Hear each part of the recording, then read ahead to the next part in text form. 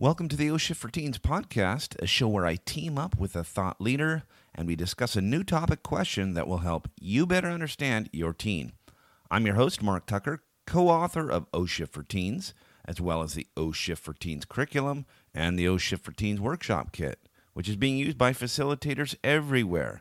Head to oshift.com and join the growing movement of shift heads all across the world. Thanks so much for joining me. Got a great show for you today. We've been having a lot of great shows around topic questions that I hope are helping you as you work with teens or are parent to teens. A few things I want to bring up for those of you who only listen to the podcast. You can go to the website and you can do all kinds of things like download Jen's best-selling copy of O Shift for absolutely free. This was something we started about a year plus ago to make sure that everybody has an opportunity to join the movement, to read that amazing book that's been changing lives all over the world. Now, you can do it too. Just head to oshift.com, download the book. You can tell your friends, your neighbors, your loved ones, people you like, people you don't like. Do that today if you haven't already.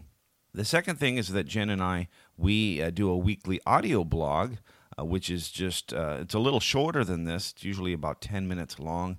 And that's a chance for Jen and I just to share with you things that are going on with us that we think are probably going on for you as well. It's pretty fun. It's something we really like to do. And then finally, of course, there's plenty of ways for you to get involved in the O Shift movement. You can become a facilitator. We've got facilitators who put on workshops and earn money doing it. Some people use our material within the organizations they work with. We've got a school curriculum. We've got an after-school program called the O Shift for Teens Workshop Kit or the O Shift Workshop Kit, which you can become a facilitator. So it's like having super powerful material that you didn't have to write, and you become a superstar right away. Go check it out, or if you have questions about it, then you can even email us at info@oshift.com, and we'll answer your questions and make sure that you have success as you get started on that journey. Well, we've got a great show today. I'm being joined by Dr. Melissa Sickmund. She is the director for the National Center for Juvenile Justice. Had a real interesting conversation with her a while ago. Our topic was, when do you become an adult? And, of course, she's got an angle on it that I hadn't been thinking of, which is just legally and some of the things that you want to know to be able to tell your teen to be thoughtful of as they approach that legal age, depending on the state you're living in. So let's get right to it. This is me and Dr. Melissa Sickmund just a little while ago. My guest today is Dr. Melissa Sickmund. Dr. Sickmund joined the National Center for Juvenile Justice in 1986 and has been at its helm since 2012. Her work at the NCJJ has had the goal of improving juvenile justice statistical information and facilitating the use of data to support decision-making at the national and local levels. Dr. Sickmund oversees NCJJ's work on several national data efforts, and she's best known for the Juvenile Offenders and Victims publication series. Dr. Sickmund, how are you? I'm well today. How are you? I'm excellent. Thank you so much. I know that you are super busy, but you've taken the time to be here with me today and our listeners. I'm always happy to talk to folks who have any interest in juvenile justice and all the reforms that are going on nationwide. Yeah, and I'd like to talk a little bit about that because, you know, many of the folks that listen to this podcast are from that world. Not all of them, because, you know, this is for parents of teens as well. But when some people hear about gathering data, their eyes sort of glaze over. It sounds like challenging work. What kind of data is it that you're accumulating? All different sorts, and maybe it's less scary if we just say information. Since our existence, pretty much 1975, we began leading what's called the National Juvenile Court Data Archive. We collect actual case records in an automated way from juvenile courts all around the country. We use that information then to put out national estimates of how many cases there are, what those kids look like, their demographics, what their charges were, how the court handled them, what the dispositions were, what the court decided to do with them, put them on probation or placement out of the home, fines, fees, all that kind of stuff. Well, I want to ask you about that, but for starters, who is it that's asking for all this information? I mean, why is it important to have all of this information gathered? Well, it's certainly important for people that work in the field, but we know that our information has been used up and down the spectrum of just people in this country. We've had the White House use our information, the Justice Department, at the federal level. We handle and respond to information requests from folks that are in state legislatures or that operate state agencies.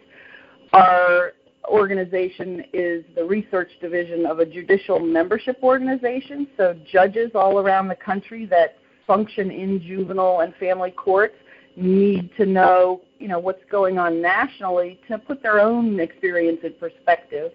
Okay, well, and that's interesting. So it sounds like there's a difference between the data or the information that's being gathered for juveniles than adults. I mean, is that the case? And I mean, are things more sensitive when you're a juvenile? Yes. I mean, there's the notion, and I think a lot of the reforms of late, juvenile justice, juvenile courts were established in this country more than 100 years ago. And the notion was that kids are different from adults. They're not just short adults. So a separate system was created, and confidentiality and sort of privacy for the individual child has always been kind of a part of the system, sort of a founding principle. But that doesn't mean that data on how the system works as a whole can't be made public. Kids who go through juvenile courts, generally their experiences would be different than if they were than an adult case in criminal court. Just the media's access to their identities may be less. There is a lot of effort to protect the kids from silly mistakes that kids make. We don't want what children do when they are children to affect them the rest of their lives in a negative way. Is that because we believe that they are more reformable than adults? They have a better chance at changing their ways? Yeah, I mean, I think juvenile justice, again, was sort of founded on that idea. But of late, there's been a lot of really cool science on how brains develop. And so you'll hear people talk about adolescent brain development and the science associated with it. And now, because we're smarter about that kind of stuff, we can see that children's brains are not finished developing. That, many individuals' brains don't get finished developing until they're in their mid-20s. The thing is that the parts of the brain that are slowest to develop are the parts that control planning, decision-making, things that are associated with making bad decisions and doing dumb things as a kid. And so the idea that, yes, kids should be held responsible for the law violations that they do, but in a different way, that some of the things that the system has done historically with kids may actually cause more harm than good. And so, there's reforms taking place all over the country that are trying to really be smarter about juvenile justice. It's not, being tough or soft. It's being smart. And if you create a system that's smarter, in theory, you should have better outcomes and at lower cost. And that's what, citizens want. They want to have safe communities and not spend a ton of tax dollars to pay for a justice system. Right. So a couple of things that you said that I think really helps parents and folks that are working with teens is that concept is that our children's brains are continuing to develop up into their 20s. I know that's becoming more prevalent now, but for those of us out in the rank and file, it's like, oh, well, that kind of explains a lot. They're finding in adolescence that brain development is almost as profound as when they're 2 and 3 years old. So I think that helps us a little bit to understand them a little better and to maybe tolerate them and to provide supports that are more maybe appropriate for their age range. I was going to say a lot of states have put in place juvenile justice systems. The laws actually will have like a purpose clause, and the purpose clause will have language for sort of a a philosophy or an approach that we call balanced and restorative justice, which is that you have to have balance between rehabilitative goals, community protection goals, and accountability to victims in the community. All three of those things should exist in your system in balance, and that kind of takes into account kids are different, but they still need to be held accountable for the things that they do. The community protection part is really kind of where punishment gets placed, but the accountability to victims and to the community is really, kids need to acknowledge when they've made mistakes and need to try to make reparation for those things. Restorative justice principles are very powerful. They help individuals involved in the system, either as offenders or as victims, have trust and faith in the system, which is also really important. I think right now in our country there's been some erosion of that, where people are not trustful that the system is fair. So employing restorative justice principles kind of helps with that. We were recently, well, this was about a year ago, contacted by a couple of professors from Portland State University, which is the big university here in Portland. They contacted us about using our O-Shift for Teens workshop kit because what they were trying to do is find programs that help specifically to decrease recidivism, which, of course, for those of you listeners out there, is trying to get people to not to go back to jail. Now, is that sort of emphasis part of the reforms that you were talking about, that emphasis to just try a new system because we got too many people being incarcerated, kids too? Yeah, let me just stop you there on a couple of different levels. So the term jail is an adult term. Juveniles under federal law are not supposed to be held in adult jail facilities. There's separate facilities for juveniles that might be referred to as detention centers or training schools. They go by lots of different names. The notion of trying to reduce recidivism is a very complex concept, and it's also very simple. I try to not use that word because, one, it's hard to say, and people start arguing about definitions because the definitions really make a difference in what the numbers are, but rather we prefer to talk about subsequent offending. So whatever point the kid is in the system, are they coming back to the system again? Subsequent offending and recidivism measures always are relying on kind of official data, the kind of stuff that we collect, but we realize that kids do a lot of things that may be violations of law for which they never get caught. So any measure of subsequent offending is almost a given that it's an undercount of things, but the goal of the system is to put kids come into the system, and you want to put them out in a way that they will not return to the system, to leave them at least no worse off than they were, and hopefully better off.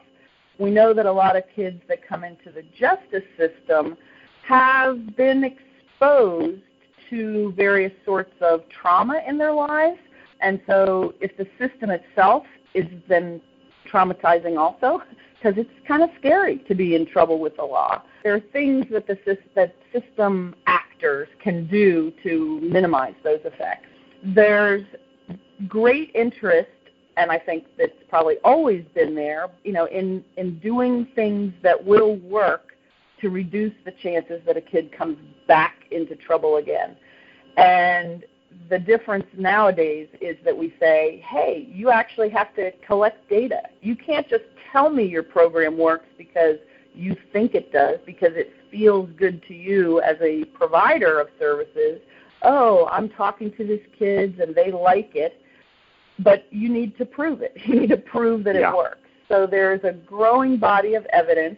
Folks at Portland State and other places around the country do research on programs that's pretty rigorous to show that these treatment services are having their intended effect. And nowadays there's a much more attention paid to, are things evidence-based? Yeah, I can tell you that, when Jen and I are at various conferences, the question of, is your program evidence-based, it's more and more, and of course what you've just described, it really makes a lot of sense. And so that's obviously a good thing. I do want to get to our topic question. Now, each week I send the guests that are going to be on the show a list of potential questions. Dr. Sickmund, you chose when do you become an adult? I thought it was funny because when I originally wrote that question on my list, in my mind, I was thinking, this would be a great conversation about kind of the societal rites of passages. I mean, when do we become an adult in my own experience? But I'm guessing that when you picked that, you had kind of a different angle on why that's an important question. What were you thinking? Well, because we keep track of state laws of when children get handled as adults in criminal court for law violations. Right. In most states in the country, when children turn 18, so when they have their 18th birthday and they go out and do something stupid, they're going to be handled as an adult. But that's not true in all states. So there's New York and North Carolina that when kids turn 16, they are an adult. So any new crimes they commit, they're still in high school, but they're an adult. I'm hoping that kids who live in those states know what those age limits are.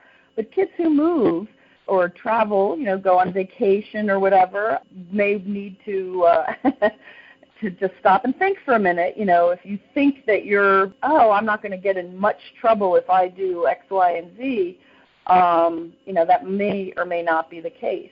Okay, so let me ask you this. Why do they need to know that? I mean, what's important for them to know what the age that they become an adult is? Because things matter a lot in terms of how the system will handle their cases, how sort of the long-term collateral consequences of that bad behavior. If you have a juvenile record in many places when you want to go to college or whatever, the forms may ask, have you been convicted of a crime? But as a juvenile, you are not convicted of a crime. You're adjudicated delinquent. So, no, you don't have that criminal history that you would need to be reported perhaps to employers or whatever. Juvenile justice gives you that opportunity to make mistakes and not have them ruin the rest of your life. But when you're an adult, even if you do a very childish thing, you're an adult and you're going to criminal court and you can go into a jail facility, and if what you did was actually considered to be a felony in your state, you can go to prison, and that could be for a long, long time. Knowing what the age is for your state, it sounds like it's very important, regardless of, just to know, because you're going to be treated differently. So let me ask you this. Once I've figured it out, once I've determined, say it's 18 in Oregon, what's the conversation that I need to have with my kids? And I think this is something that a lot of listeners their ears are going to perk up for. What's the conversation I need to have with my kids as they're approaching that age? What do they need to be aware of? What do I need to be communicating with them so they are aware? I mean, we know that kids' brains aren't fully developed, and we know that part of it is that they don't think about the consequences of their behavior. It's fun. They just do it. Or they might even think that, if I get caught, something bad will happen, but then they don't think accurately about the chances of getting caught. If you just talk with kids about what the brain development science says about their brains, they are very interested in it because it's about them. Sort of gives them an opportunity to kind of practice.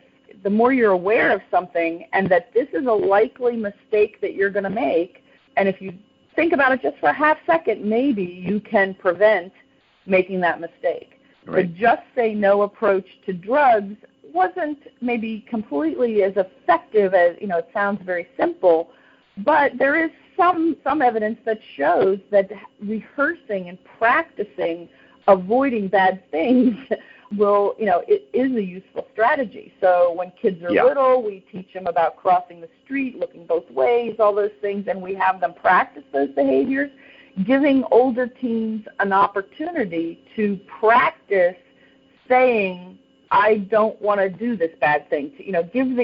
Teaching them what are ways that they can avoid peer pressure, teaching them how they can avoid making bad decisions. What are their goals for their future? If you want to go to college, you really need to think about your behavior because some things may have an impact.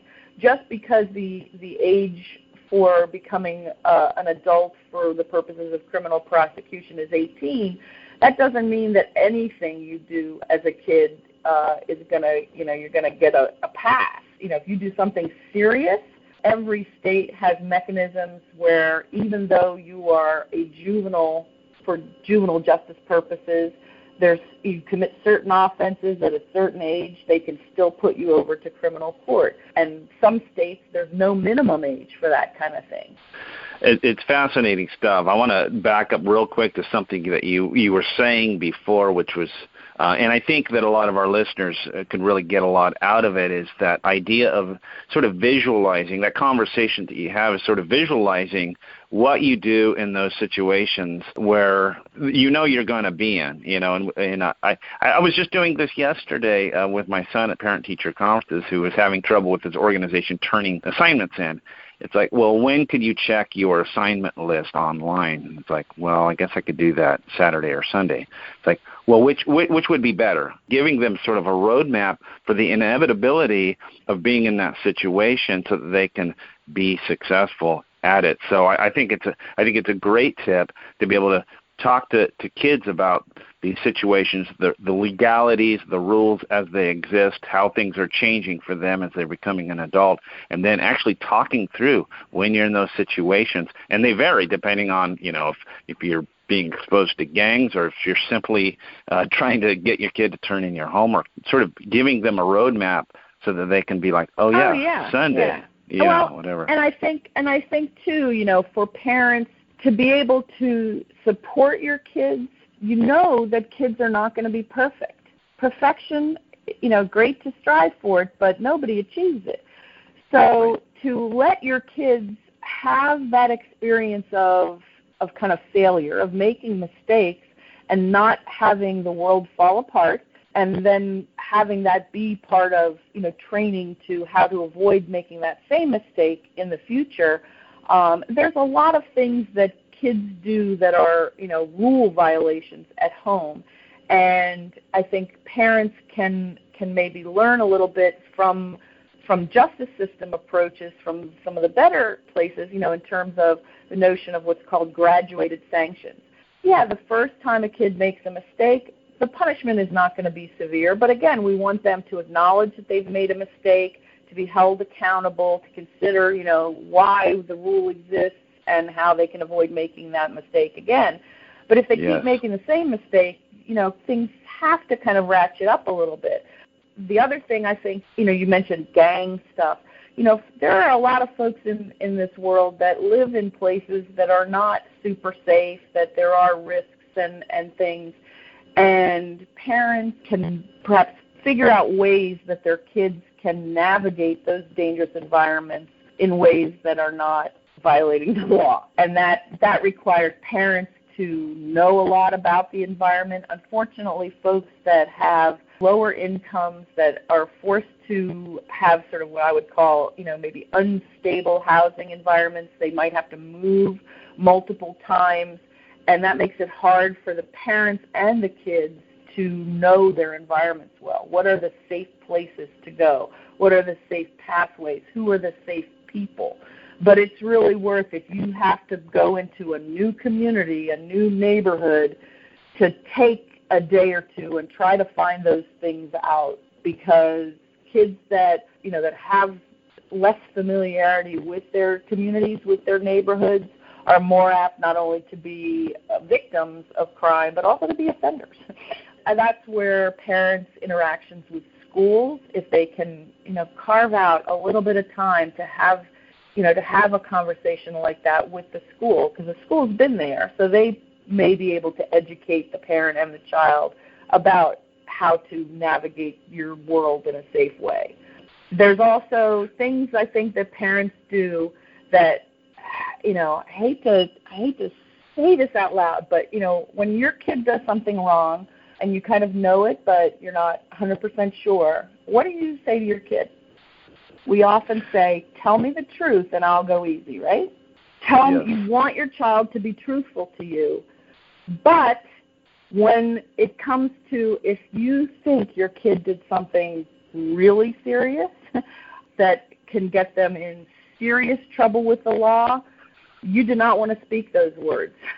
And you want to teach kids about their rights and responsibilities under the law. So we've been talking mostly about kind of responsibilities, but rights. Things like Miranda, we see it on TV. You have the right to remain silent, but people don't really understand what that is and don't understand how to have it come true for them. You have the right to remain silent, but you actually have to shut up, which means when the cop or the principal, the school resource officer, when they tell you, tell me the truth and I'll go easy on you, guess what? They're allowed to lie to you. So the tell me the truth part, you're telling them the truth, and then they don't actually have to go easy on you. So there have been cases, I can recall a case, I think in Maine or someplace, where the parents, if they thought their kid had committed a homicide, they tell me the truth. The kid tells the parents the truth. They take the kid to the cops, and then they are called to testify against their child. I don't have to testify against my husband, but there's nothing to say that I can't testify against my kid and be called to. You think if there's any chance that your kid actually did something or might be charged with something really serious, the very first thing you need to do is get an attorney. Well, Dr. Sickmund, it has been fascinating talking to you. You brought up so many really interesting points for, I think, parents and teen advocates to consider. Where do people go to find out more about what you're doing, or is that something that you'd like to get out there? Oh, definitely. So our website is simple. It's ncjj.org for National Center for Juvenile Justice, ORG, because we're a nonprofit. On our website, there's a section called Quick Links where you can get links to these other websites that we have developed.